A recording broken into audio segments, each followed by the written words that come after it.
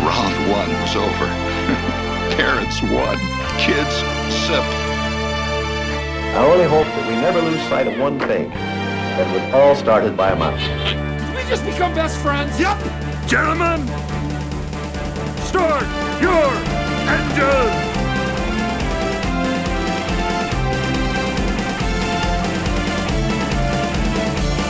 To infinity and beyond! There's a touch of madness around here.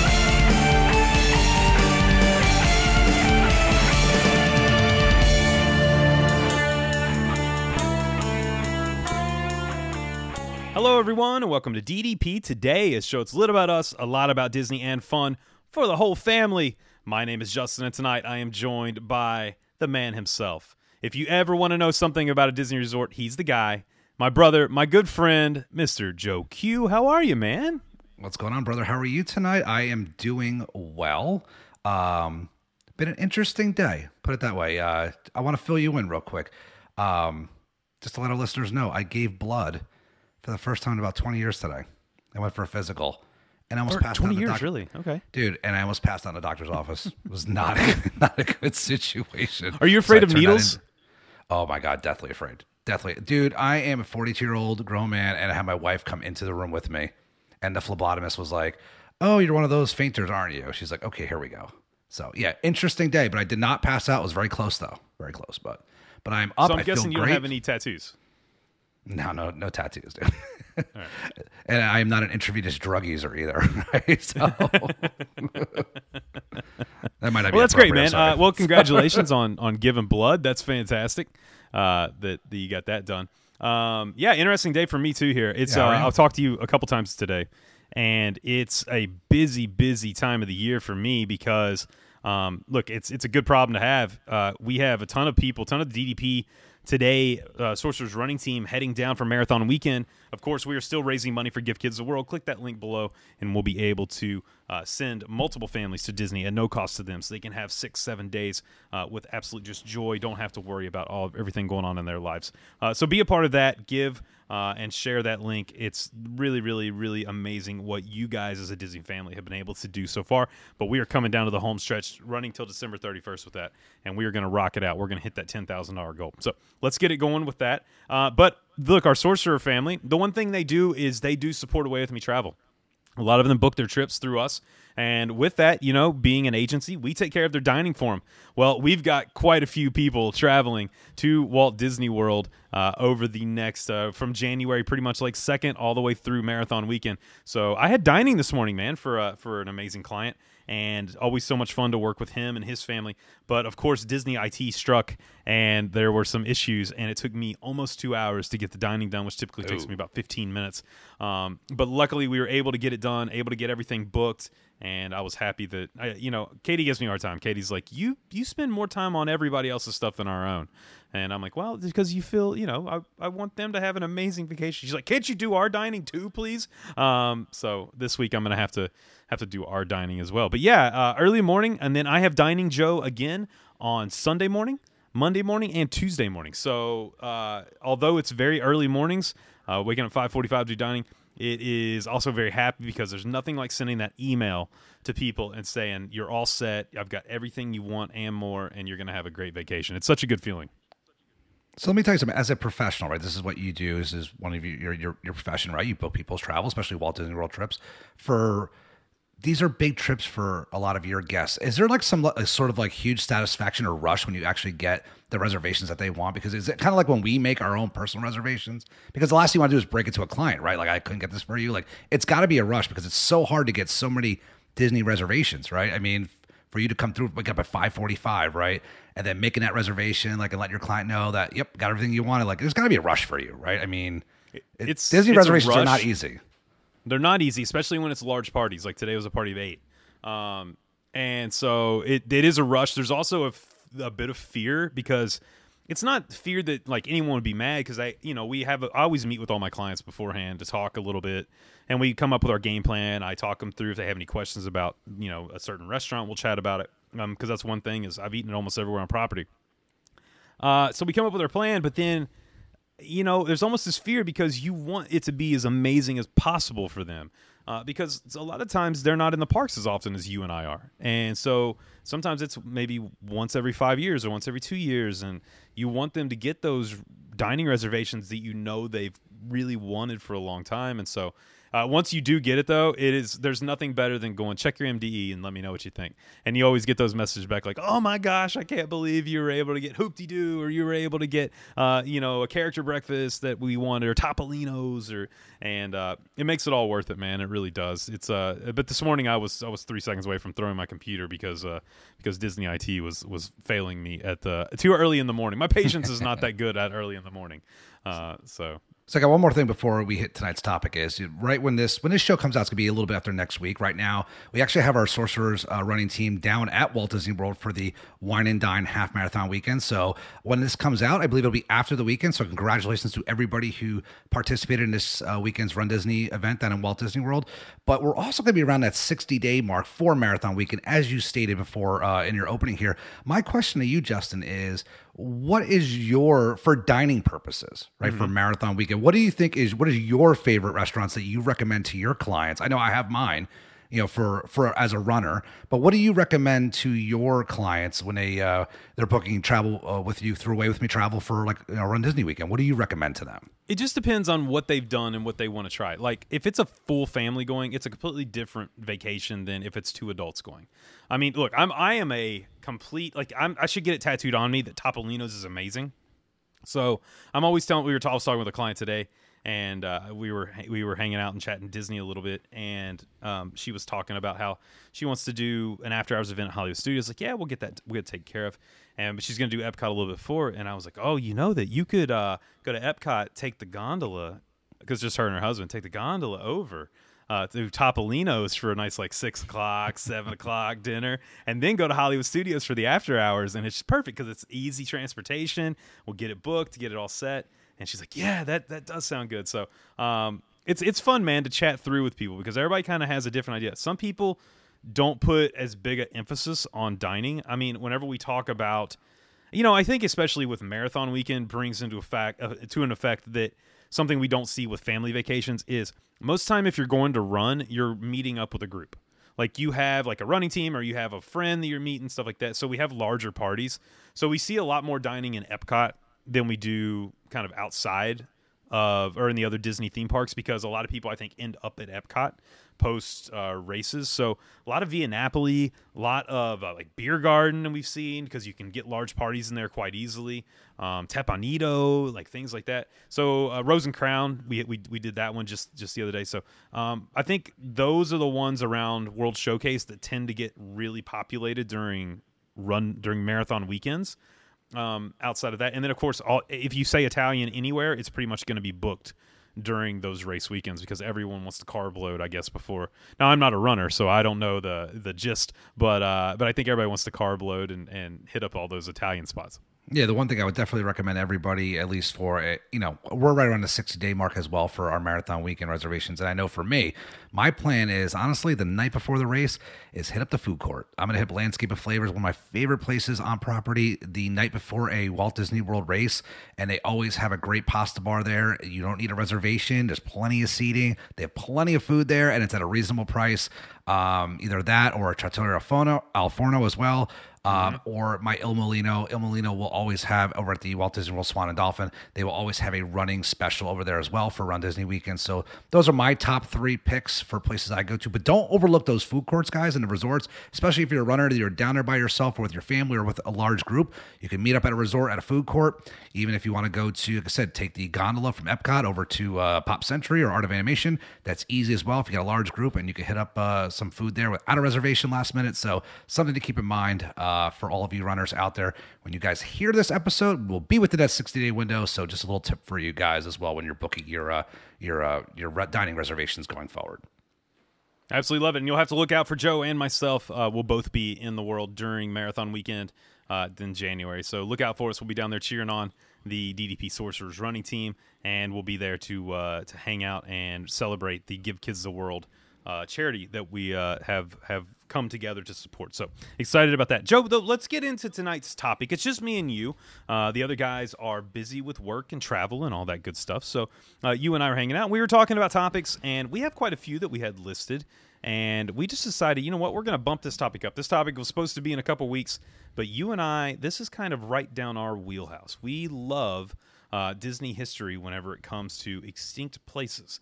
And so what I thought we would talk about tonight are 5 extinct areas around Walt Disney World property that we would love to experience again. There are lots of places around the world that have closed throughout the years that maybe you fell in love with, or it was part of your childhood or part of your early Disney memories, and now they are no longer there because, as Walt said, you know, he does not want Disney to be a museum. It always is changing, always is growing, always is moving. And, of course, we see that in the parks currently as they're doing construction at Epcot with the changes there.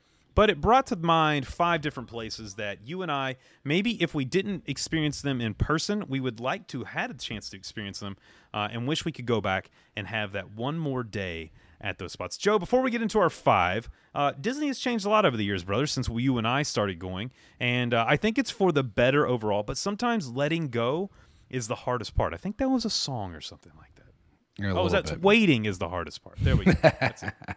Well, there are some cities like the city that you live in, the Holy City, that they have historical societies. I know there are some social media platforms out there that are quote unquote, you know, historical societies for Walt Disney World. And I wish some of these areas would actually fall into those historical societies where you couldn't knock them down or you couldn't get rid of them.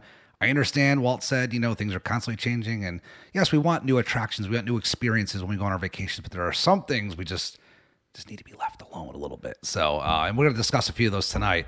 And I know the first one is probably one of the top ones on my list that I wish we can come back. That I wish would come back from the dead because I dearly, dearly miss it. Well, this place is definitely not coming back from the dead. It is actually set to be replaced with a brand new place here very, very soon. And we were talking about Disney's River Country. Look, Disney's River Country, located back behind Disney's Fort Wilderness Resort and Campground. It opened to the public on June 20th, 1976, and it was known as the first water park in the world to have a theme, which is very, very cool. And the theme was an old-fashioned swimming hole based on the character of Goofy and his adventures. Look, for me, I never personally got to experience River Country, Joe. I always wanted to. I thought it was a very, very unique idea to have a water park kind of literally built into its natural setting. Were you ever able to go and experience River Country? I did. I have plenty of home movies with me at River Country as a small kid. I was probably, I'd say, between the ages of 5 and probably 10 years old when I went a handful of times. I had a blast. I remember the things I remember most about River Country were the boom swing that were kind of like, so if you could picture River Country, everybody, it's unfortunately River Country has been known more for being abandoned in this generation of Disney fans rather than actually what it was, which is a amazing water park that nothing had ever been built like this before. And truly a themed water park for that. It wasn't just slides. It was themed.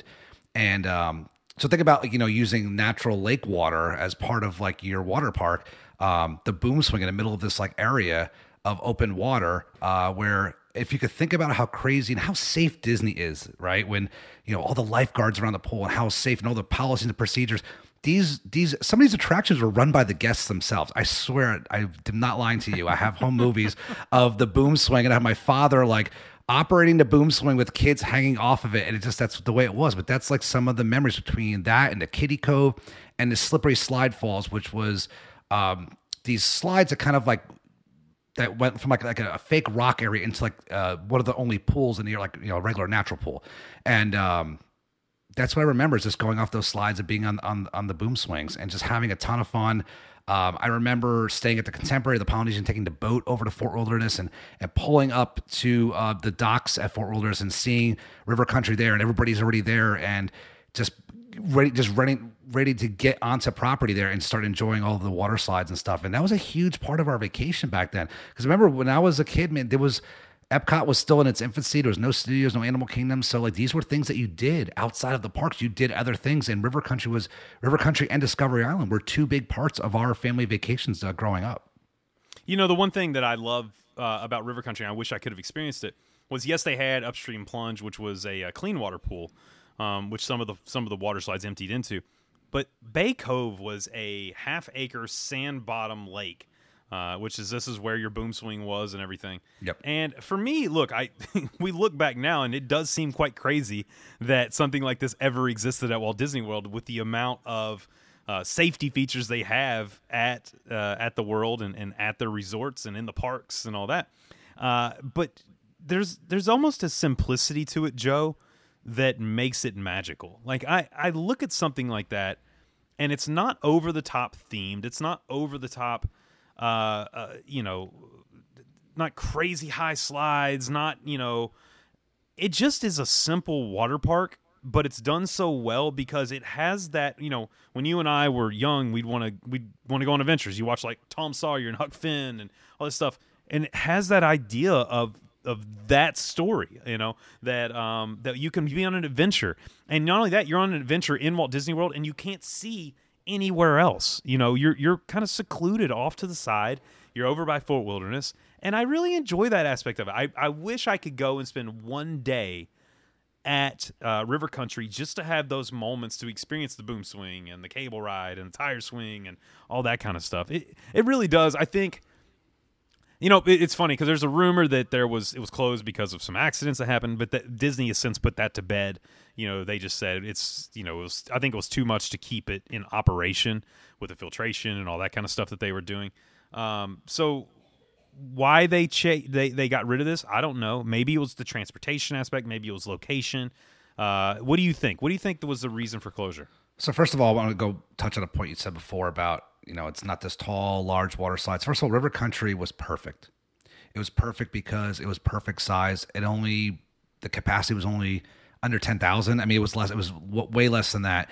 It fit perfectly into the theming of Fort Wilderness. It was part of the Fort Wilderness Resort and Campground. Like it was a separate admission ticket, right? But it was part of it. It fit, the theme fit perfectly into Fort Wilderness. It was seamless.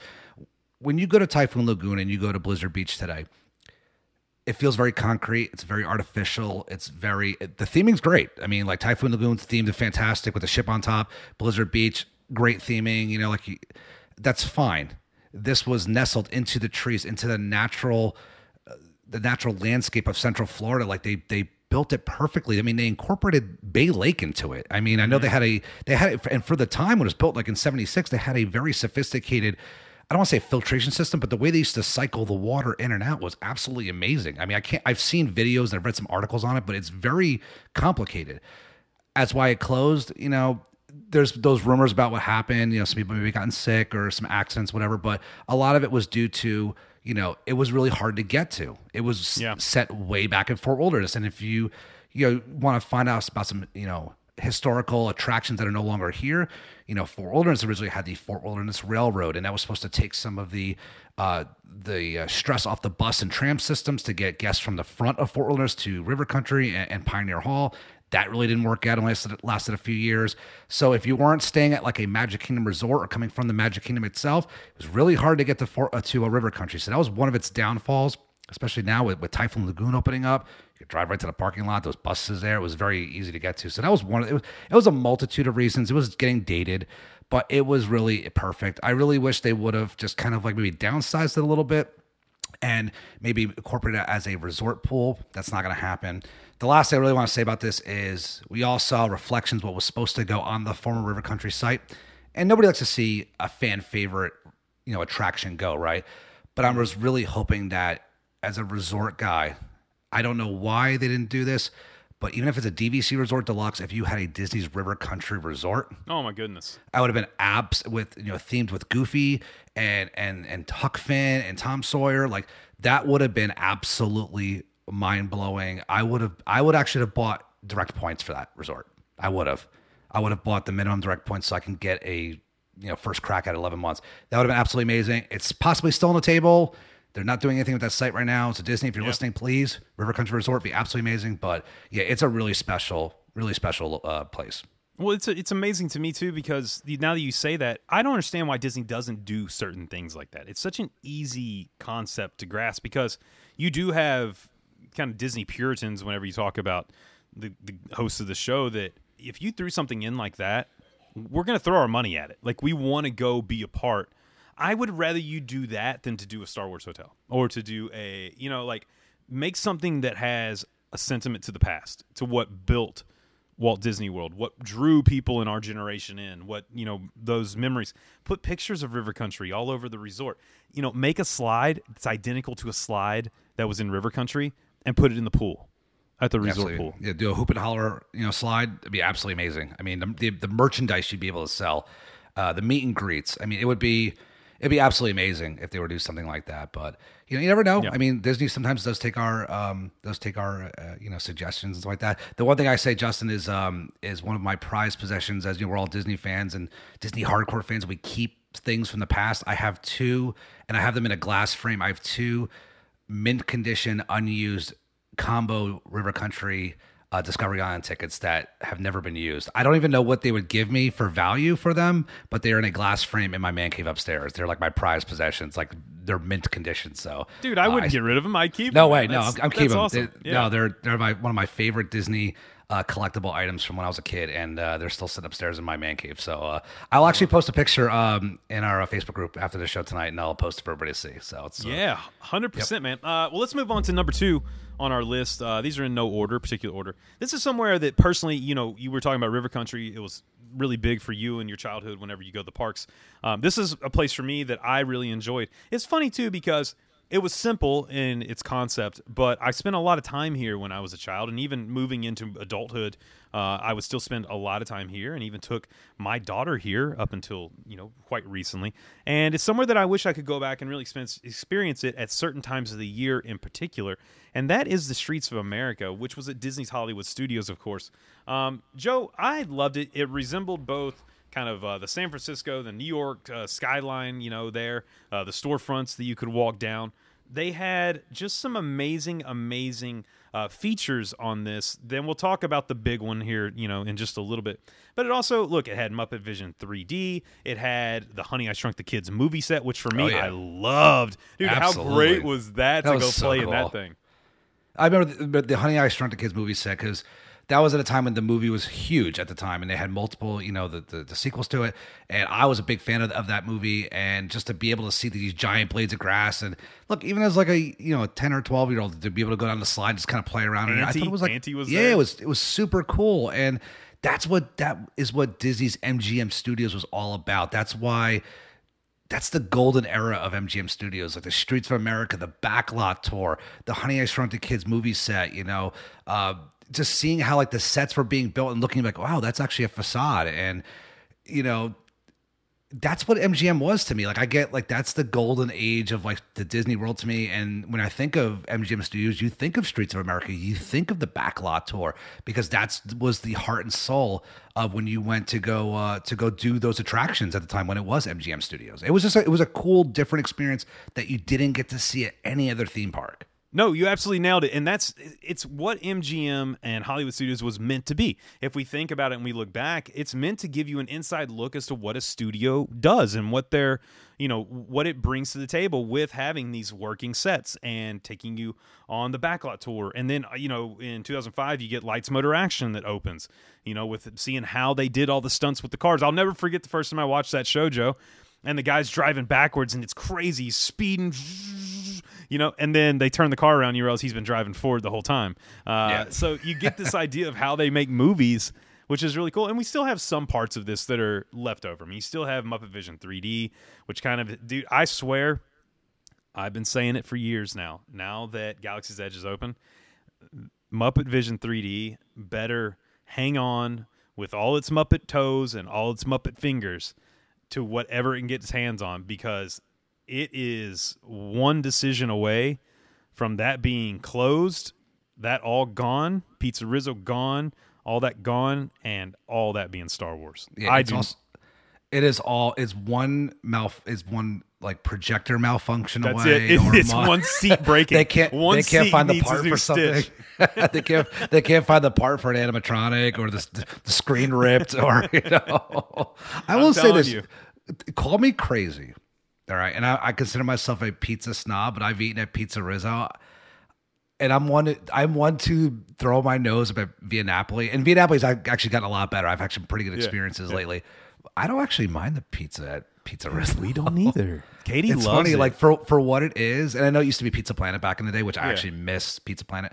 But I actually don't mind the Pizza don't mind Rizzo. it at all. It's not a bad option for what you pay for. I just want to throw that out there. Maybe my and it's standards hidden are back in getting the lower. I corner don't back know. there. But I agree with you, man. Like, it's weird because Muppet Vision's kind of like in that purgatory of Star Tours telling and you. Galaxy's Edge, you know.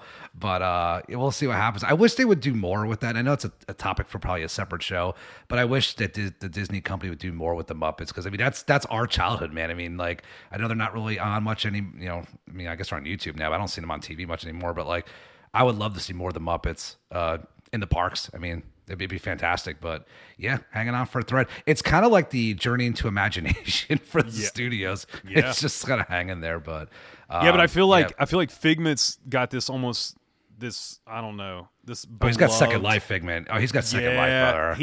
He became the face of Epcot, and once that happened, I don't think they can get rid of him. He was always the face of Epcot. Just the company didn't know it. Yeah, I The agree. Walt Disney Company didn't know it. He was always And- the face of Epcot. But they know it now. That amount of dude, merch they- that's popping out of that absolutely place. they do. Oh, they definitely know. And we talk about, whenever we talk about Streets of America, we're talking about Lights Motor Action, gone. We're talking about the Backlot Tour, gone. They had the Monsters Inc. meet and greet, gone. They had the Cars meet and greet, gone. Had the Phineas and Ferb meet and greet, which I loved, gone. Then did you ever see Mulch, Sweat, and Shears, the band, the three guys? I knew of them. I knew there was some other podcasters that were huge fans of them. Love them. Yeah, I never saw them in person, but I knew of them. But I never actually saw like a performance by them. Now I know they have a cult following though. Somewhere I have a guitar pick from one of the guys. The little groupie is coming out of you, I say. Yeah, they would come around and hand them out. And when Katie was pregnant, she was having a really tough time, and I rented a wheelchair, and they came around and handed her one. And somewhere, I don't know where it's at. I've got so much Disney stuff. I need to go through and actually give some Disney stuff away at some point. Put it up, and we'll auction it off and give the money to Give Kids the World. But look, the last thing left, Honey, I Shrunk the Kids, gone. Last thing left is Muppets. So I'm cheering hard, man. I want Muppets to stay, Muppet Courtyard to be there. I don't want it to go anywhere. But look, the thing for me too is when we talked about it, certain time of year, Streets of America completely transformed. It became this dazzling spectacle that we would go to, and we used to always love to go to the lighting of the lights there for the Osborne Family Lights. I mean, absolutely loved it. It was absolutely incredible. I was super bummed when they did not renew that contract. Now we know why. They did not renew the contract. So there's some plans in the works. At the time we were like, oh, okay, I think they're just not renewing and they're going to take the lights somewhere else. Oh, okay. I see what they're doing here. And it's a shame right now, man, because it's like the beginning of November right now when Halloween just passed. And in Walt Disney World calendar, we are officially in the Christmas season. So once Halloween ends, and even during the time of the Osborne Family Lights, like there was podcasts, there were blogs, and we would already be talking about the lights going up. There'd be reports like, Osborne lights are starting to go up. They go up in August or September. They were like, it would take them a really long time to get them up.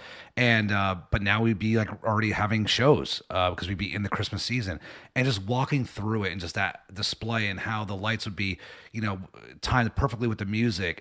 It was a great tradition that is unfortunately gone. I don't know, man. I think if you were to take a poll of people would rather have Galaxy's Edge or the Osborne Family Lights, you might be surprised by the what people would say. But what would you vote? I mean, I would not to upset Mike, whatever. But I would vote for the. They're Osborne not here. Family. I know, but he's going to listen to this eventually. He does our test listens. But Mike, I'm sorry, I would go for the Osborne Family Lights. But dude, I'm going for Osborne Lights too. I'm sorry. I love Galaxy's Edge, and Rise of Resistance may be one of the greatest attractions ever made. But that standing there. And they had the little carts out with the hot cocoa and like cookies and popcorn and all that, and you could get those. And then I think it was like 5:30 or 5 o'clock each night. They would come and they would turn the lights on. It was like a big ceremony where you count it down, and it would just light up, and the music's playing, and then the snow would blow. The fake snow would blow down the streets of America. Those are the memories, man, that I love. I absolutely love. I would love what I used to love doing two things. One, when you took friends that never been to Disney World before to show them that, and number two would be you found a spot on the side to maybe have like a hot cocoa or something to drink, whatever. Like you'd be kind of out of the way, but watch first time guests come through there and just people watch, be like, wow, you'd be like, yeah, this is legit. Like I kind of miss that. You know what I'm saying? Like you get that still with the nighttime spectaculars. I understand that, but the Osborne family, it's just nothing that you didn't see anywhere that you actually got to walk through. It was just a really great experience. I mean, I guess, those are the good old days. The parks changed, but like I said, sometimes I really wish some things didn't change, but good memories though. And the good thing is that with YouTube and online stuff, we can still kind of relive that. It's not the same, but there is, digital media out there that we can remember the Osborne family lights by. 100%. Well, let's move on to the next one on our list. Joe, this is right up your alley. This is heading over to Epcot, another area that is extinct now that we wish we could go back and experience at least one more time. And that is the pavilion. That is the Wonders of Life Pavilion over in Future World. Officially opened October 30th of 1989, sponsored by MetLife. And look, it was an amazing, amazing place with some amazing, amazing attractions in it. Didn't close till 2007.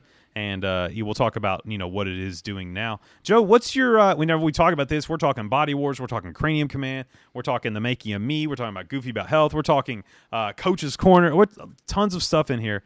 What is that memory for you when we talk Wonders of Life that just says, man, I wish I could do this at least one more time? Well, some of my best family vacations to Walt Disney World were around the time this was a brand new attraction. It opened in 89. I'd say my best vacations were from like probably 91 through 97. I mean, where I was like a teenager turning into an adult as an 18-year-old, going there with my cousins and my brother, and I could do more of the adult things and go and hang out with my older cousins.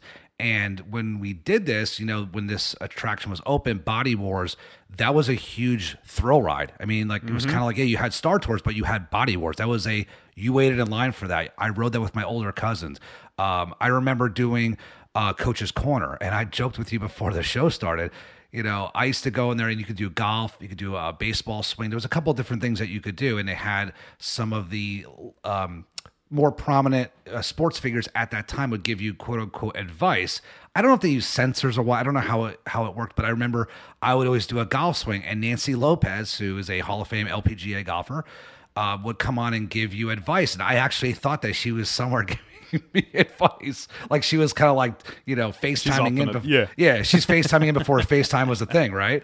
But I remember that. I just thought, and I thought I was a pretty good golfer back then, right? I'm sure our friend Ben Wallman would think otherwise, right? But I thought back then I had a great swing and I was kind of showing off in front of everybody. So I remember that as well. But I remember, Body Wars. I remember Cranium Command. Yeah, man. Coach's Corner. I mean, those were just like the making of me. Okay. I was a teenager. Those were just really cool attractions. And that was for Epcot back then. That was thrill stuff. I mean, what was really the thrill ride in Epcot in 1990? It really wasn't one. Maelstrom, maybe, and you had a couple little drops there. Yeah. I mean, that was it. So this was like where this is where the it place was at Epcot in the early to mid 1990s. I mean, because really in 2007, it was a shell of itself. It really was. It wasn't really anything of what it was in its heyday. But what about for you? Did you ever get to experience this when you were a parks kid growing up? Many times, many times. Body Wars, but Cranium Command for me, because I'm a little bit younger than you, and so for me, I remember going into Cranium Command and Buzzy was there, and you were inside the head, like you were seeing how everything worked, and really, I think that is one of we should do a show sometime on underrated animatronics, audio animatronics. Because Buzzy was really a fantastic audio animatronic for that time period. If you look back, I mean, he would move all around the stage. I know he was seated and they would move the chair, but the way he would move in the chair was fantastic. And I just loved it. I know a lot of people would go and maybe they were a little bit older and they thought it was a little bit boring and all that. But for me as a kid, being 8, 9, 10 years old, I thought this was super cool. Because, look, I was not the same 10-year-old that Riley is the same 10-year-old. Like, because Riley's had the internet her entire life. She's had a cell phone in her hand and an iPad in her hand her entire life. And she has this new generation, I think they're harder. It's not just a bad thing at all. They're just harder to make excited about small things. Like, Disney has to rock out an attraction to make a new generation excited. It is harder now to make something fantastic than it was in the mid-1980s. That's true, yeah. I mean, it just is. For me, Cranium Command was fantastic. And I think about this too, right? When this pavilion opened, this was one of the first pavilions in Epcot that actually had multiple attractions under the same roof. I mean, like you had, for example, maybe the Land, you had Kitchen Cabaret, you had Living with the Land, 2 attractions under the same roof, but you had multiple attractions all in one place that you could walk into this, Golden Dome. And you can go straight to Body Wars. You can go right to Cranium Command. Coach's Corners over here to the back left. There was multiple things to do for all ages in one place. So you could spend a good couple hours in one pavilion, and you could do it dry. If it was raining out and you're getting, it was thunderstorms outside, you could still do all of those attractions while staying dry. So it was kind of like a big deal when it really opened up. I mean, in today's day and age, like I said, you need. If it's nothing less than Guardians of the Galaxy or Rise of the Resistance, people are like, yeah, whatever. But like, this was a big deal back in the day. Look at Mickey and Minnie's. People when it opened were like, it's okay. I'm like, it's one of the greatest attractions. I mean, let's just stop it right now. It's fantastic. And the other thing, like with Cranium Command and Body Wars and all these, Disney went out because Disney in the 1980s has this amazing relationship with actors and actresses because it's kind of this renaissance of Disney television and Disney animation and Disney movies. With the Disney Channel coming on board. Dude, they go get, for Cranium Command, they go get John Lovitz, they go get George Wendt, they get Bobcat Goldthwait, who's a great comedian, they get Dana Carvey, they get Kevin Nealon to be voice actors for this show. I mean, like, they go completely out. Kirk Wise is in there. Like, they completely nail it with all of these voice actors. And here's a little fun piece of information about Cranium Command. As they say at Disney, no good idea ever dies, Joe. Do you know where Cranium Command comes into play later in a Disney animated movie? I do not. Oh, wait. Why am I? The movie with all the different senses. That's it. Well, Inside Out. All the Inside different, Out. Thank you. Yeah. So fear. Yeah. All of our listeners yelling at me fear like you don't know joy Inside Out. Yeah. So who of course the main girl is Riley. So it's the same name as my daughter. But the idea was you're seeing inside the head just like you were in Cranium Command. So they take these ideas and they put them towards movies down the line, and it really really does work. I loved this pavilion. Like you said, we don't see it very often. I think Living with the Land and Soarin' over in the Land Pavilion is probably the closest thing to it now that we can walk into and experience multiple things and be under a roof. I'm surprised Disney does not do this with the amount of rain that Central Florida gets. But yeah, for me, I absolutely loved it. I think that the Wonders of Life Pavilion, it's really kind of sad now, man, because like you said, even in 2007, it was a shell of itself. They had started closing attractions even before that. It just becomes this just place to go into to see almost just like videos and images and stuff at the very, very end. And then we get what would come to be pretty much a festival center for the last decade. I mean, they're just like, hey, we're going to put in, whenever we do Food and Wine or the Arts Festival, we're going to open this up and we're going to put all kinds of AP merch in there. AP merch. Yeah, exactly. Like, so you can go shop or you can go taste chocolates from Ghirardelli. I can never say it. Did I say that right? Sounds good to me. And so they definitely, it was time sad to make a change. It was sad walking in there, man. I remember when it was a festival center. And when it was a festival center, when it was open, the festival really hadn't expanded to quote-unquote Future World at that time. It was really just kind of just still sat in World Showcase. So you had the center in the front, left of the park, and then everything else was in the back of the park. It just made absolutely like no sense.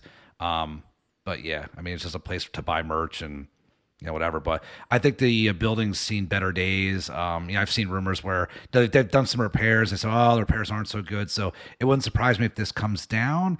This would be one of those things, Justin, if it did end up coming down, I wouldn't be completely sad because it's been empty so long, but it's a great space there in the front that something else could go there. So hopefully in the future, if they don't use that building, that they will do something with it and maybe give us something new for that part of Epcot. So, well, so right now it's supposed to be the Play Pavilion in that area when it was supposed to already open, but of course COVID completely shut down everything.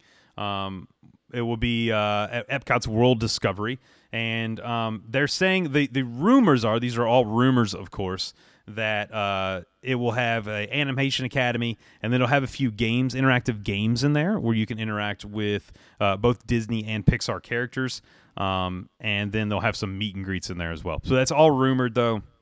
Nothing that's guaranteed. But yeah, something will go there. I don't know if they'll completely knock down that building. I think they'll Disney has learned with doing Guardians of the Galaxy, they can use existing structures and go in and renovate and make it state of the art. I mean, you look what they did turning Ellen's into Guardians. Yeah, it's pretty crazy. It's insane, man. You don't even feel like you're in the same building. No, it doesn't feel like it at all. Doesn't feel like it at all. I remember that dirty carpet when you walk in Ellen's. You'd have that area, that big area you'd wait in before the doors would open, with the screens up top where Ellen's walking around and talking and stuff like that.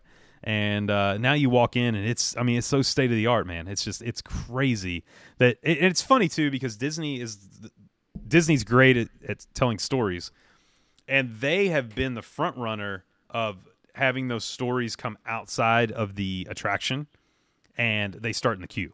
I mean, if you look at Rise of Resistance and you look at Guardians, and we're not giving any spoilers on Guardians, we're going to give you look, we have a new rule on this show. You have until the next big attraction opens, and then there are spoilers on the last big attraction that opened, okay? So when Tron opens, we are going full in on Guardians. You have until then to ride it, to experience it, and then we are all on board. I think that's fair, don't you think, Joe? I think that's fair. I mean, that's a good. You got to probably get another 6 months at least, so get down there and ride it. So we're good. Yeah, man. Anything you want to add to this pavilion, the Wonders of Life pavilion? That, I mean, it would be fun, man. Just to go back one more time, do Body Wars, do Cranium Command, go hit some golf balls over at the coach's corner, all that good stuff. I mean, it's just like I said, it's a lot of our Disney memories are from a lot of our Disney love for attractions is, memories that we had there. And I had a lot of great memories there with my cousins and my brother and stuff like that. So I would just love to go back and kind of relive that one more day and, like everything else. And it kind of tells you, though, when we go to the parks, right, don't take anything for granted, because your favorite attraction may not be there. It may just close one day. It may not get the 2-year warning like Splash Mountain is getting, that hey, you want to come ride this? It's going to close in a year or two. Like sometimes they just may close for refurbishment and never reopen. So go out there and enjoy your favorite attractions, because you never know when they'll be gone. But, I love that pavilion and great memories with it. Especially if it rhymes with puppets. Mm-hmm. Because Muppets Muppets is right there. Joe, let's move on. Number 4 on our list. And this one I'm going to sit back and enjoy listening to you think about the days of past, the happy days in Joe Q's life when you were able to experience the need for speed. And we are talking the Walt Disney World Speedway. Brother, man, this for you has got to be one. If you could have a day, I think, at Walt Disney World doing anything, could go back in time, get in that time machine, and have one more day, I think I know where I'd find you. Yeah, so somebody who lives down the street from the Daytona International Speedway, which is one of the most famous racetracks, not only in the United States, but in the world. I would absolutely love if the Walt Disney World Speedway was still open at this time. I mean, built in 1995, it closed in 2015. But say for a good 5 to 7 years, it hosted, IndyCar Series events. It hosted NASCAR Camping World Truck Series events, or actually NASCAR Craftsman Truck Series events at that time. And then there was some issues. A lot of the issues that they had was, first of all, the Walt Disney World Speedway was built out of the Magic Kingdom parking lot, which is absolutely mind-boggling to think that they actually did this back in the day. With how busy the Magic Kingdom is now, I mean, they're building overpasses and flyovers, and I'm surprised they haven't built a parking garage there yet, for the amount of cars that go. I know, right? And that was actually one of the big problems, Justin, was, when they would turn that area of the parking lot into the track, they would bring in temporary grandstands. They would actually, the first year, they actually made Magic Kingdom visitors park in Epcot, and then they were monorailing and busing them over to the Speedway during to the Magic Kingdom for if you were a park goer. So the track did cause a lot of issues for Walt Disney World, as well as somebody who lived in Daytona. I live just north of Ormond Beach now, but Florida is a very flat place, okay, and not a lot of mountains or trees to stop sound. And I know in Daytona, where I used to live, I could hear cars at the racetrack probably 5 or 6 miles away. The sound would carry. And when you're sitting in Fantasyland and you hear Indy cars flying around a track, that sound travels across the water and across the Seven Seas Lagoon. So that was also an issue for the Speedway as well, that it was kind of destroying that magical feel that you're supposed to be transported to away from everyday life, right? And you're hearing Honda and Chevrolet or Oldsmobile IndyCar engines flying around the speedway about a mile or two away. That really didn't help. So it had some issues, but it was a really cool layout. It was like a 3-turn layout. It had some great racing. I thought it was great racing. I would have loved to have gone there because, look, when it opened, I was 15. I wasn't living in Florida at the time.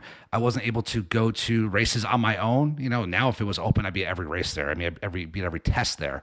But I would just love to have seen a race there in person. I never got to do that, but I have watched a bunch of them on YouTube.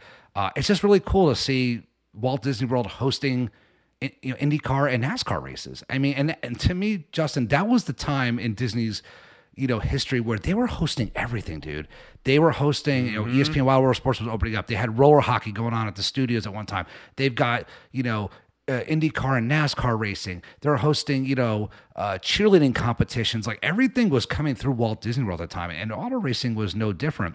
The last thing I want to say is here in Central Florida, especially for NASCAR, we're known for Daytona Speed Weeks, and that's the start of the auto racing season for NASCAR. If you want to combine IMSA into it as well, with the 24 hours of Daytona Rolex race, so it's kind of like the start of the auto season. Well, the NASCAR trucks would start in Disney World before Daytona even started. So you had these guys running in Orlando for a weekend or two, and then boom, you're down in Daytona. So it was to be a racing fan in Florida, Central Florida, between Disney World and Daytona, it was an amazing time to be an auto racing fan there. But I miss it. I did get to experience my dad doing a Richard Petty driving experience there. And I did get to run the Walt Disney World Marathon through the racetrack. At one time, the course did go through the racetrack. And so that was really cool to run through the tunnel and run around the speedway and run out. So at least I got to be inside the speedway and actually see my dad in a race car in the speedway. So those are memories I kind of hold on to. But as a racing fan and a racing geek, the fact that Walt Disney World had a speedway, still, it's not Daytona, it's not Indianapolis. It's just still really, really cool, man. Like anytime I can find any kind of merchandise with it on it, I try to buy it with Walt Disney World Speedway on it. Can I tell you, I'm a bit shocked that Disney has not taken advantage of the fact that they could take some of the land at Wild World of Sports and they could create a virtual driving experience. Do a legit, like you get in a car, like the wind's blowing on you, like you feel the car rumbling as you're driving, through. Like they could bring in some of this old stuff because let's be honest, there is not a draw. I've never once been to Wild World of Sports. Never been there. I know Marathon. I know right now Run Disney. Actually, I don't think they're doing that. I think they're doing virtual shops. I saw for the Run Disney events right now. I don't think they're actually doing in-person shops. Am I correct on that? They have a virtual queue, so I don't know if it's a line to get into the shops or what. They're trying something new. I haven't seen a ton of complaints yet, but okay. I need to do a little bit more research on that. Well, my point is they could make that a destination. So they could make all these virtual things that you could do. You were saying they used to host everything, right? Come over there. Have a football experience. Have a soccer experience. Have a baseball experience. Have a Richard Petty driving experience. Have all this stuff that you can pay one lump sum, $60 for the day, $50 for the day, and you get a pass to be able to do each one of these experiences one time. I would go do that in an afternoon. Especially a rainy afternoon. That's something that would bring me over to Wild World of Sports. Absolutely, especially with nothing really going on there now. I know for spring training, the Braves used to be at Wild World of Sports, and they've kind of built their own facility outside of Walt Disney World now. So that's not even going on during the springtime. And especially with ESPN, right? I mean, that's their network, right? And the rumor is that they're supposed to be trying to get back into the NASCAR game, at least within the next television contract within the next year or two. That's the rumor going around that they might be a player in that. So if that's the case, it's like you want to promote some of the programming that's on your top tier sports network, right? So, I mean, I could see that. I mean, something that would be different and interesting to do. Maybe you wouldn't want to have, I mean, I know there was a accident that happened at the Speedway, and it was kind of like the final, straw that broke the camel's back, but so if you don't want to do an actual physical track, there are other things that you can do, simulations, iRacing. to bring you over there. So there are other options, but maybe that's something that they don't want to invest the money in, or there's maybe not the interest there. But you never know. I mean, I would love to see that. That would bring me over there, but maybe down the line, maybe if they're listening. But I definitely miss the Speedway, brother. As a diehard racing fan, everybody knows that here. I love resorts and racing, the R's. It would just be really cool to experience an event back there. But just stop to think about it. In the racing industry, there are places that do have street courses, right? There are the streets of St. Petersburg, Long Beach, California, Miami. It's not, Miami, right? Also, Las Vegas is going to host Formula One next year. That'll be fun. That's something I would go to. Oh my God, the ticket price for that. NASCAR's going to be in Chicago next year on street course. Yeah. But think about how they took the Magic Kingdom parking lot, not even the Epcot parking lot, the Magic Kingdom parking lot, and turned it into a street course. Yeah, no, I was going to say not a world-class facility, because that'd be Daytona, Indianapolis, but like a really nice premier racing facility back in the mid-90s. Like that's really cool. Yeah. Also, if you're listening, can we please, if you're going to do this with Wild Water Sports, can you please put a fantastic sports bar on property for us guests that are there a lot, and maybe we want to take a break on a Saturday to go watch football and sit down and have there's just not great options at Walt Disney World. Do you know what would be a great place to, do you want to be a great themed bar restaurant for Walt Disney World? Did you ever go to Legacy Stadium in Vegas? No, I've never been there. It's like, it's called Legacy. I think it's at the Palazzo. Is it Emerald Lagasse? It's Emerald Lagasse's place, but it's like a bar restaurant, but it's like a stadium with giant screens, and there's different tiers of like seating. If you had something like that, it would be absolutely amazing. Like, dude, to go and watch put pictures up of the like ESPN history. You own ESPN. You know what I mean? Make it based on the history of ESPN and all the great moments throughout ESPN. Like, it would be fantastic. You could make Disney Springs, where the old NBA experience was, the premier sports bar in Orlando. Yeah. You certainly could. Absolutely. I mean, that would be a place where, like, not to be stereotypical, but the wives can go off and shop, and then the guys go in a sports bar and watch the game, whatever. That would be absolutely amazing. So just an idea there for you, Disney. But I agree with you. There's a lot of potential in a lot of places. We're throwing them out there tonight, aren't we? Hey, while we're at it, why don't we go ahead and why don't you do a Haunted Mansion dining experience? Come on, we're overlooking the ballroom. All right, there we go. I got it all out now. Now that I've done my Imagineering for the week, I'm ready to roll. Joe, we have one more left. I knew that one will be close to your heart, but this one's close to your heart and my heart too. This is somewhere on our list of 5 that we definitely, I think both of us, not only do we want to go back and experience it, we would love to go back and experience this together. We would have an absolute blast, brother, going back and experiencing the amazing Pleasure Island. Mr. Meriwether Pleasure, the story of him, opening Pleasure Island over here. I have tons of memories at Pleasure Island that I still, to this day, love. I miss it wholeheartedly. Don't get me wrong. I love what they have done with Disney Springs, because I think that is a premier destination. I think it is somewhere that if you're on a Disney vacation, you need to make time to go to Disney Springs now, where I did not say that in the past with Downtown Disney. But look, when we're looking Pleasure Island, it was somewhere for the adults, and that's not typically what we get anymore. A lot of people find themselves down the road going to other places, for adult entertainment down there.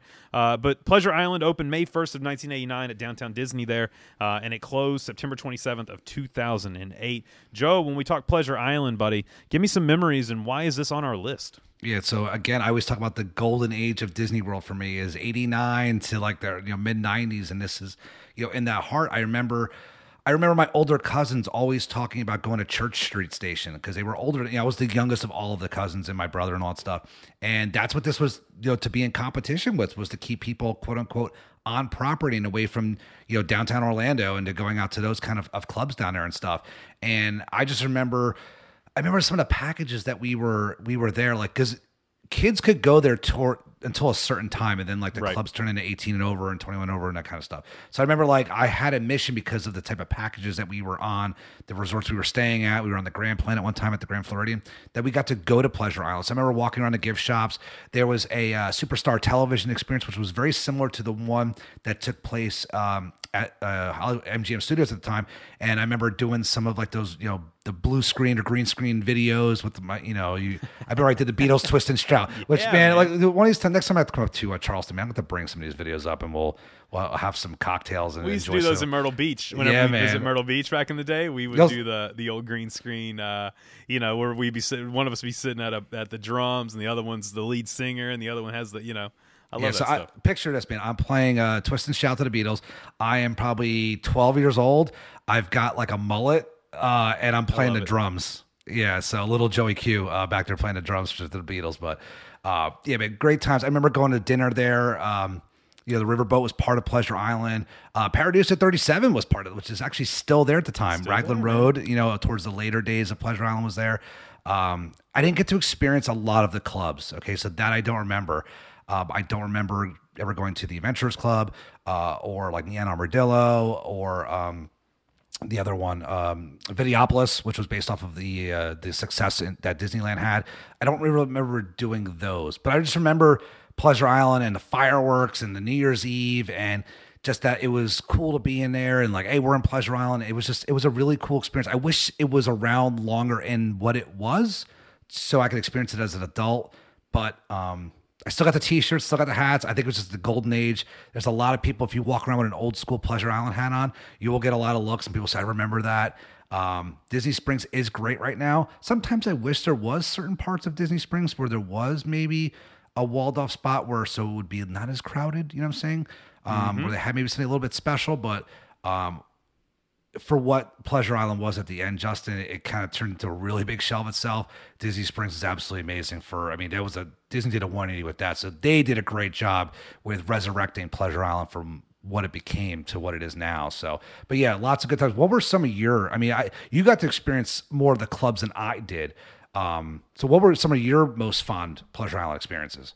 Yeah, so Pleasure Island for me really started like 2002 all the way up to like 2008, like right when it was kind of falling apart and starting to be that, okay, it's coming towards the end, like you could see the writing on the wall, this isn't going to be here very long, because I was in college, man, at that time, and I would go to Walt Disney World, and I was dating a girl in college, and I remember I took her on her first ever Disney trip, and we flew down and we spent multiple nights at Pleasure Island, just having an absolute blast. I remember one of my favorite places was the Comedy Warehouse, and it was an improv comedy. It was like 4 people on stage, and you would yell out ideas, and they would act it out. They'd be like, all right, give us a place, give us, a time in history, or give us, and you would act it out, or they would act it out, and it was absolutely hilarious. What was the show? Whose Line Is It Anyways, right? Mm-hmm. It was like that. Really, really good. So we go to Comedy Warehouse. I did go to the Adventurers Club a couple times. Really great. The fun part was, I remember up until like 2005, they did fireworks at Pleasure Island. Yeah, man. It was it was New Year's Eve every night. New Year's Eve every night that you were there, which is absolutely amazing. So cool. And I feel like Disney's kind of gotten away from the really late nights. Like there'll be sometimes, there'll be sometimes where I'll find some really old Disney footage on YouTube, and like you'll hear like the audio recording of the monitor on the background. And they're like, "Oh, the Magic Kingdom's open until 1 o'clock in the morning, and Epcot's open until midnight, and Pleasure Island's open until 2 o'clock." Like I feel like they don't do that anymore. I feel like Disney shuts down about 10. Is where it shuts down about. So we really don't get those really late nights anymore. But I think it would be awesome if they, I just imagine like staying at Saratoga Springs now. I mean, if we had what it was then and seeing fireworks every night, like throw a barge in the middle of that lake and just light off some fireworks, that'd be absolutely amazing. Talk about getting people down to Disney Springs. That would pack them in just a small little mini fireworks show at midnight. That'd be really cool. Well, not only that, man, like you've nailed it. Disney has gone, and look, Disney's a family, a family place. Like it's not meant to have. I mean, I say this as Epcot is getting out of food and wine, and it's the people just getting smashed, and everybody wears T-shirts, about drinking around the world. And look, I enjoy a beverage every now and then at Epcot as well. But you are right. For someone who does a lot of adult trips, and you and Jen go down where it's just you two. Sometimes, especially Katie and I, we're night owls. Like she works nights, I'm up late a lot. We would rather go out late at night. And there's been times we've been like, man, like we took a nap in the middle of the day, and maybe we will be at Magic Kingdom. It closes at 9, but we're not ready to call it a night. We want to go do something. And there's not a lot to do at Walt Disney World outside of 10 o'clock. There's just not anymore. It used to be. It used to be Not when Pleasure anymore. Island was around. Because like you said, it was open till 2 a.m. I mean, you could go and have a great, great time. And I think maybe Disney's missing that aspect of it, but I don't think they care. I think they know what they are and they enjoy what they are. And also for staffing purposes, they're able to really, dial it back a little bit. But with Pleasure Island, 2 a.m., man, you could go. You had the Pleasure Island Jazz Company. You had the Rock and Roll Beach Club, Wild Horse Saloon. You had Motion, which is a dance club. That was all like top 40 music videos. You had Mannequins Dance Palace, which was techno. Of course, you had the Comedy Warehouse. You had Celebrate Tonight. It was an outdoor dance party. Like, this is right up Dave's alley. Like, Dave would have a job for life if Pleasure Island was still around. And I'm bummed that he never got to experience it because he came into Walt Disney World a little bit later, and I don't think he ever got to experience Pleasure Island for what it is. But yeah, you had the Neon Armadillo from 89 to 98, which was live country music. The BET Soundstage, of course, which was hip-hop. And then we talked about the Adventures Club, and we talked about 8 tracks with the 70s and 80s. Dude, they had something for everyone. And think about this too, right? In refreshing my memory, doing a little bit of research tonight. Think about some of the acts that actually performed at Pleasure Island. Like right now in Disney Springs, we have House of Blues. And I've seen some concerts at House of Blues. Great venue. If you're ever in the Orlando or Disney World area and look up House of Blues, see what concerts are there. A really great venue to see a show. But some of the people that performed at Pleasure Island, New Kids on the Block in 1989, Marky Mark and the Funky Bunch. You may laugh at this, right? But these were huge names back in the day. Blind Melon, Johnny Cash, Boy George, NSYNC. They actually filmed a demo there. Savage Garden, Christina Aguilera, Hootie and the Blowfish, Duran Duran, Styx, B-52s. Like these were all groups and artists that performed at Pleasure Island. I mean, think about that. I mean, that doesn't happen today, but back in the Disney World was the place to be back in the 90s. I mean, and Pleasure Island for that music kind of, the music industry. I mean, obviously those are some huge names that performed there. Yeah, and we're talking about, we do talk about the restaurants that they survived somehow, which I'm really glad they did because Raglan Road's one of my top restaurants at Walt Disney World. It's the main reason I go to Disney Springs quite a bit. Raglan Road survived, and you said Paradiso 37 survived, which is still there. I've only eaten there like twice, though. I have one of my favorite Disney pictures ever at Paradiso 37, and it's of Riley eating the ice cream trio, and she was maybe 16 months old, and just her, I don't think any of it made it in her mouth, dude. Her entire face is just like chocolate and vanilla ice cream just everywhere. And the Portobello is still there, which, have you eaten there, the Italian restaurant that sits right on the corner, right outside it's not bad. It's not bad. It's fine. It's fine. It's serviceable. Yeah. We were talking about food for, Italian food for Run Disney. It's not my favorite for sure. I don't go there often, but I have eaten there a few different times. So it survived, but they had a lot of other places too. I mean, we talk about, Fulton's Crab House, of course, which is gone, but it's now Paddlefish. So I pretty much say that's the same restaurant. Yeah. With a paint job. Yeah, exactly. They painted and I always say this too, like Pleasure Island lives on, even though, the name isn't there. Whenever you walk across those bridges, you're walking onto an island. That's Pleasure Island. So it's still there. It lives on to this day, just with a different paint job, different, Springs Bottling Company used to say Pleasure Island. So the buildings are still there. It's just, it lives on in a different way. Can we talk for a second? Because the one thing that I think they're missing at Springs is, and look, DDP Today official hangout spot, Stargazers, kind of fills the void. Absolutely. Love it. Because that is where it's at. If you've never been to Stargazers, it's the official DDP spot in Disney Springs, located right there underneath Planet Hollywood. No one ever goes, and it has the best drink specials on Walt Disney World property. Joe, you and I find ourselves there quite a bit when we're together on property. Yes, and they have some of the friendliest staff there. I mean, because it's never really that busy, so whenever you're there, they will give you the best service possible. It's a great little spot to hang out in, and they usually have some sort of live entertainment there as well, so it's a great intimate spot to hang out with and have a good time. And you'll see us posting if we're ever there during daytime hours, even when they're not open. We'll usually flash a selfie of us in front of Stargazers giving it its props, so we love it. Yeah, Joe and I'll be in the parks together here coming up for Marathon Weekend, so I'm sure we'll find ourselves at Stargazers at some point, man, over those couple days. I'll drink for you since you're running. How about that? But I wish that Disney Springs would bring back some of those. Just a couple spots, really, just for the adults. Like, make it to where, hey, we're going to close Springs at midnight, but these couple 2 or 3 spots are going to be open till 2. Yeah, that way, if you're on property, you can enjoy it. Even like a 10 to 12 or 10 to 1. It's fine. Like a little late night thing. And look, for our like diehard fans out there, we know like sometimes when you have things that stay open later, there are some things that come along with it, and there's a liability to a certain extent. But most people are staying on property, and with Lyft and Uber these days, and the bus system, I mean, everybody can get home safely, and it'd just be nice for a place to go to, just to kind of like, doesn't have to be a crazy nightclub, but just like a late night chill place to go and have some drinks. And we're looking to spend money, guys. It's like keep the place open. But hopefully things as the world progresses, Walt Disney World progresses and changes. Maybe those things will change. Along the line. Maybe we'll have something stay open a little bit later for us. Because I think Jock Lindsay's was intended to do that, but I don't think it fills that void. No. It's a cool spot. I mean, there's some great spots in Disney Springs. Boathouse Bar, Jock Lindsay's. I mean, those are great. Even Wine Bar George, regular Wine Bar George sitting on the balcony. Yeah. But it's not 100% the same. But no, not at all. Sometimes you gotta make your own fun. Also, like, look at some of these restaurants, man, and this is what I love. And I know it's kind of gimmicky, and a lot of people probably are like, we'll take what we have. But dude, when you look at like the Fireworks Factory, which was a pyrotechnics themed restaurant, and it was a fireworks factory until the building exploded because of Merryweather Pleasure smoking his cigars, there, and it was decorated with all kinds of pyrotechnic props and all that. And dude, it's that was fun. And then you had a Merryweather's Market.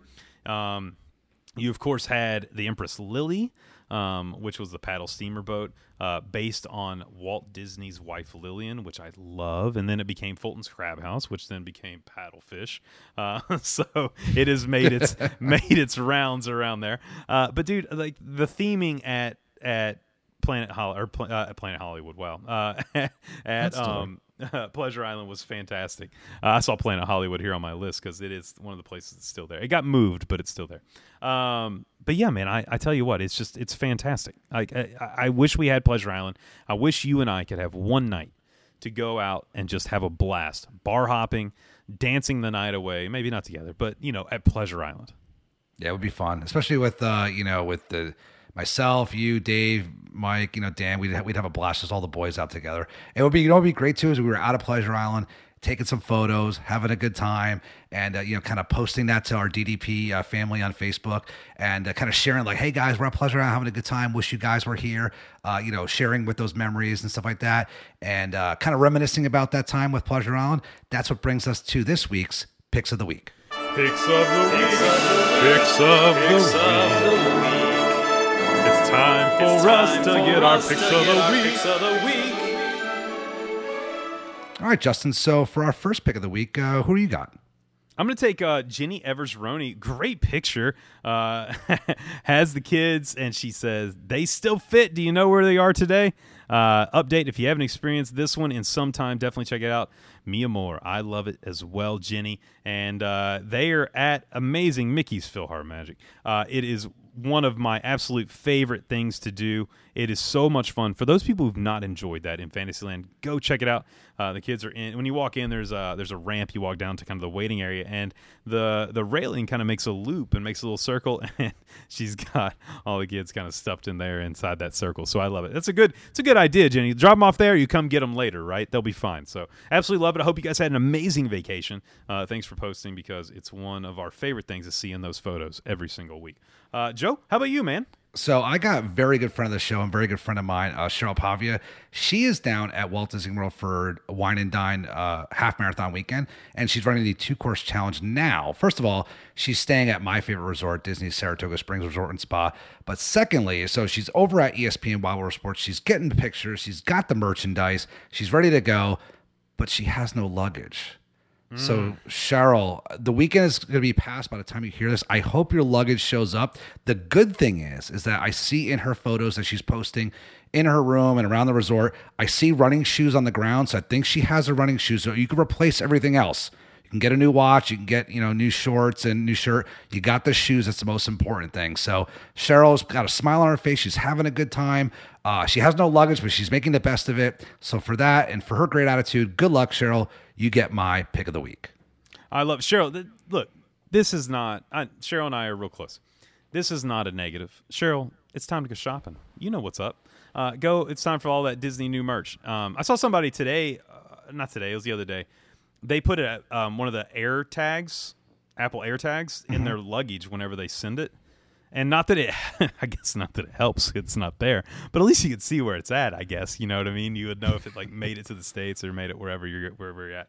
She's coming a long way, man. But that's a good thing. Like as a runner, right? You never want to not have your shoes. You can replace everything else. So, and that's a tip for everybody. If you're coming down for these Run Disney weekends and you're flying down, keep your shoes with you in a carry-on, because if they do get lost, you can replace everything else. But the shoes is something you never want to have to run the first time on. That's for sure, especially for a race. That'd be tough, man. That'd be really tough. Well, DDP family, we love that you joined us. We hope that you had some experience in these places. If you did, we want to hear from you. We want you to come on the Facebook group and chat a little bit with us about your experience at all these amazing places: River Country, Streets of America, Wonders of Life Pavilion, the Disney World Speedway, and, of course, Pleasure Island. We want to hear your stories. We want to see your pictures of you enjoying these places. You can join that Facebook group by clicking the link below. It is the most positive place on the internet. Nothing but Disney positivity. We don't do the nonsense that you see at a lot of other sites, which makes it fun. Also, look, if you want to become a part of the Patreon, it helps us not only take care of the cost of the show, but helps us also grow the show as well. And we appreciate you for that. There's tons of tiers over there that you can join. Certain tiers include merchandise, and certain tiers actually include video, where you can see mine and Joe's smiling faces here as we chat about the 5 places we wish we could go back and experience in Walt Disney World history. And then also, look, right there, right below the description of this is a link to Give Kids the World, to our charity. 100% of that money goes to Give Kids the World, goes to these families that are coming to Walt Disney World that have critically ill children, that they will be able to come enjoy a week and not have to worry about the stresses that they have been going through at home, and make those memories that'll last a lifetime. Is something that we preach on the show each and every week, is to go out and create those memories, to create joy.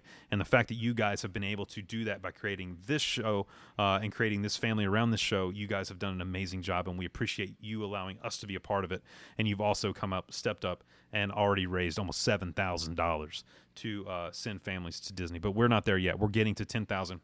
Over the next 2 weeks, 3 weeks, there's going to be some posts coming out to where we're going to be doing some stuff to where if you give, your name will be thrown into a hat. Also, if you give, the show will be matching donations, and Away With Me Travel will be matching donations. So we will absolutely going to get there. We're going to hit that $10,000 goal. Go click that link right now. Go donate. Go right now. Share that link with all your friends, all your family, all your coworkers, and let's send these kids to Disney. We appreciate you. We appreciate your positivity. We appreciate your love. Patron family, stick around. Joe, I'm excited, man. Patron coming up. We're going to chat a little bit about just Disney in general, a bunch of different topics. Going to get into it. I missed the guys tonight, but, dude, I had a blast with you because, like I said, really, this is in our wheelhouse. This is something you and I love, is looking back over the years where we were kind of teenagers and kids going to Walt Disney World, experiencing these things. And I think these 5 things, if we could do them one more time, it would be a fantastic day to experience those together and as a family, man. I wish we could do it. Yeah, we were definitely lucky to grow up going to the parks as, kids and as teenagers, and to get to experience a lot of these things that, even some of our brothers on the show here that they didn't get to do at the time because either they weren't living in this country or they weren't, growing up as Disney families, where their parents took them to Disney World. So we're lucky we got to do that and share with all of our DDP family here some of our experiences that we had, and we were really lucky to enjoy those things. So glad I got to share it with you guys. And again, just want to say congratulations to everybody who ran Wine and Dine this weekend, because the show will be out after you guys run. Great job to our Sorcerer's running team and all of our DDP family. And again, to everybody who's donated for the Give Kids the World for the marathon weekend.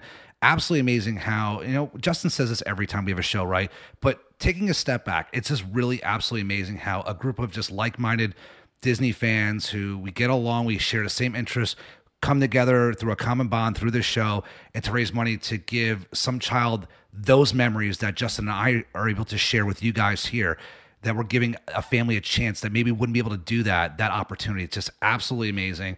Really cool. I really can't wait to see, when we're done raising the money, like how much these families really enjoy. It's just a really cool thing that we're doing for them. So thank you to all you guys who have donated. It's just really awesome. And like you said, Justin, Patreon should be fun. So stand by, guys. You are on deck. DDP family, have an amazing week. Spread some cheer. Make somebody smile. Go out and smile yourself. You're awesome. We love you. And until next time, we will see you real soon. Have a good one, everybody. See you guys. On behalf of the Disney Dads, we want to say thank you. We hope you find a little magic in your life every day, spread some Disney love, and keep moving forward.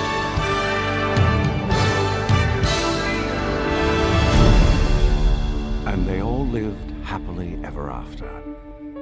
Each of us has a dream, a heart's desire. It calls to us. And when we're brave enough to listen and bold enough to pursue, that dream will lead us on a journey to discover who we're meant to be.